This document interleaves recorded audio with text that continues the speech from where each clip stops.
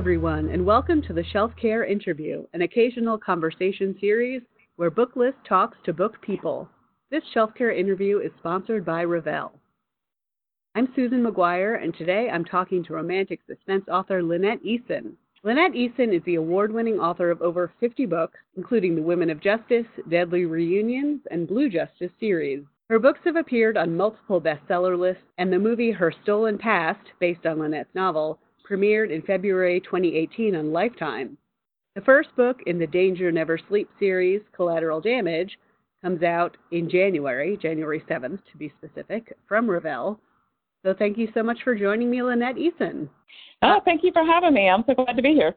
So tell us a little bit about Collateral Damage and maybe about the Danger Never Sleeps series.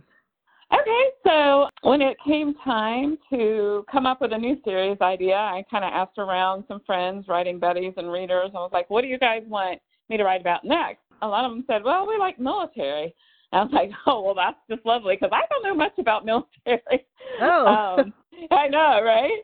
But I had a lot of friends, a lot of contacts that are in the military. So I just kind of reached out and said, hey, if I were to write a series about this, would you guys help me out and make sure I don't make a fool out of myself?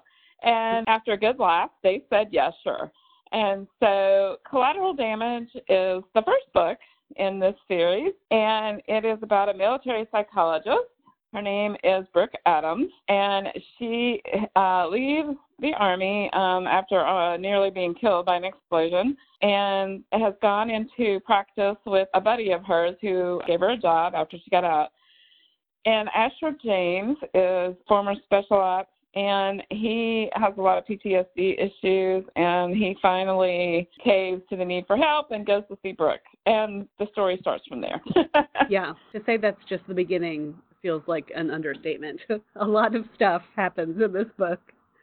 Well, but you've written about law enforcement before, right? Some of your other series. Oh, yeah. So what was the big difference writing about?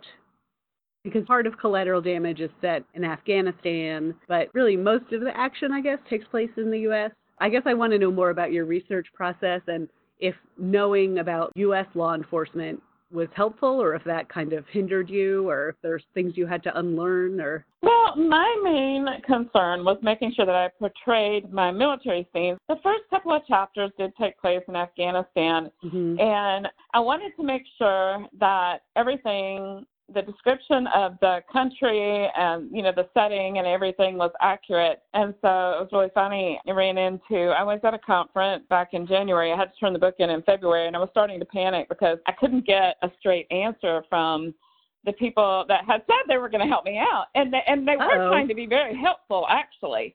It was just of the information. That sounds dangerous. I know, right? I was starting to panic. But, they truly were trying to be helpful. But some of the information it was like it could go either way. Like it was not conflicting necessarily, but you could write it this way, or you can write it this way, or it could happen this way.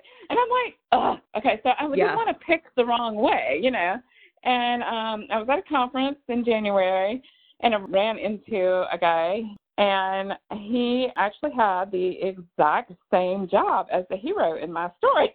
Oh. And I was like, oh, good, you're hired. And so let me buy you a coffee.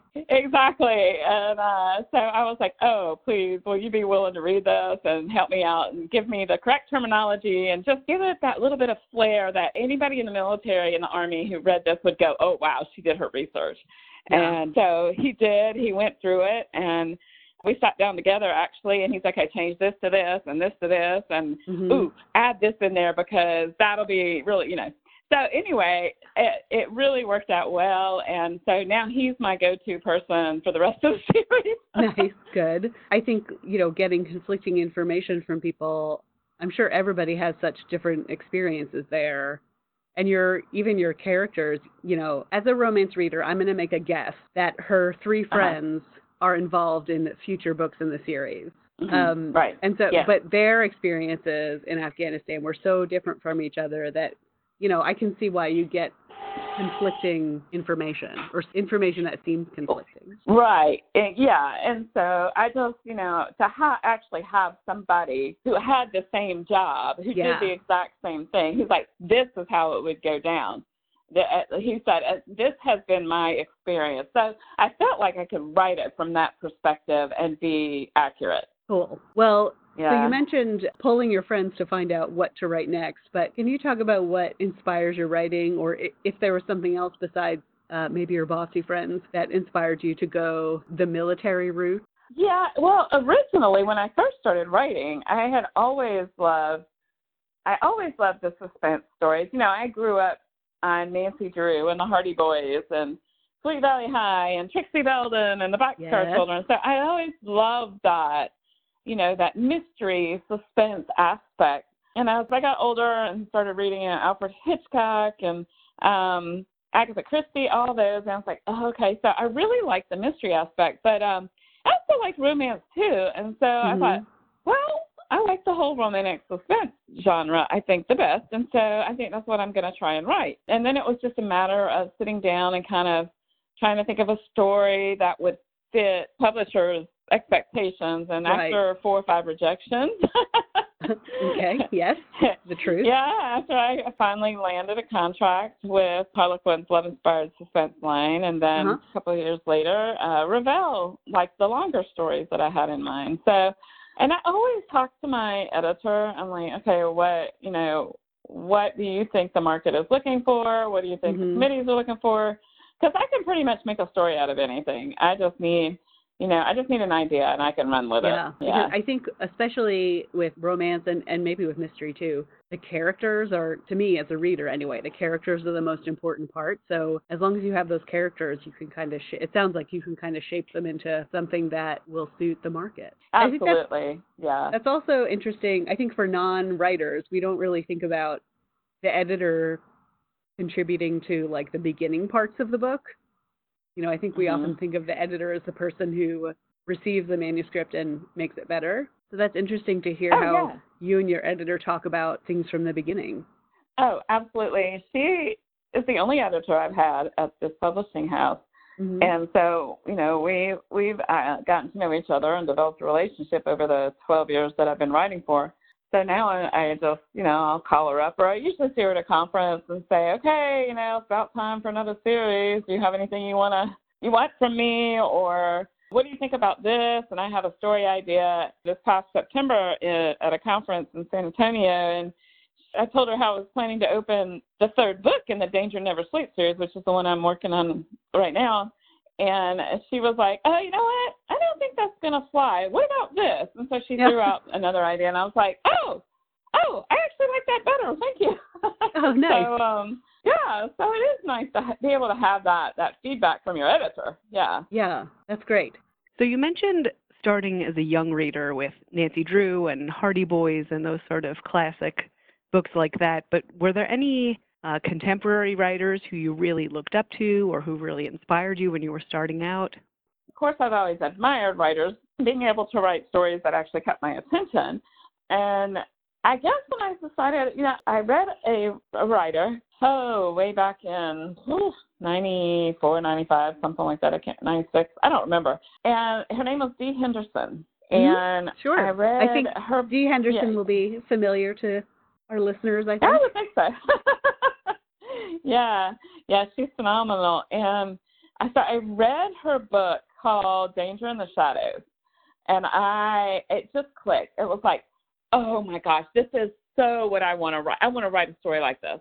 And so I think started just kind of playing with writing at that point, and just sat down and started, writing something, come up with characters, a storyline, plot, that kind of stuff. And then she came out with The Negotiator, which was, one of the O'Malley series. Yeah. And I read that one, and in the back it had her email address.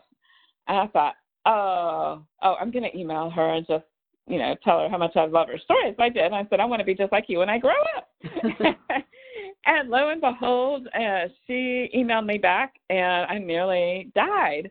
Yeah. And she was just so encouraging and very gracious. And I mean, she's still kind of a mentor. I could email her and Mm-hmm. call her at any point and just go, hey, what do you think about this? And, she's so supportive, so wonderful. And being able to do a couple of anthologies with her and have my name on the Yeah. cover of a book with her has been Oh, that's phenomenal. exciting. Yeah.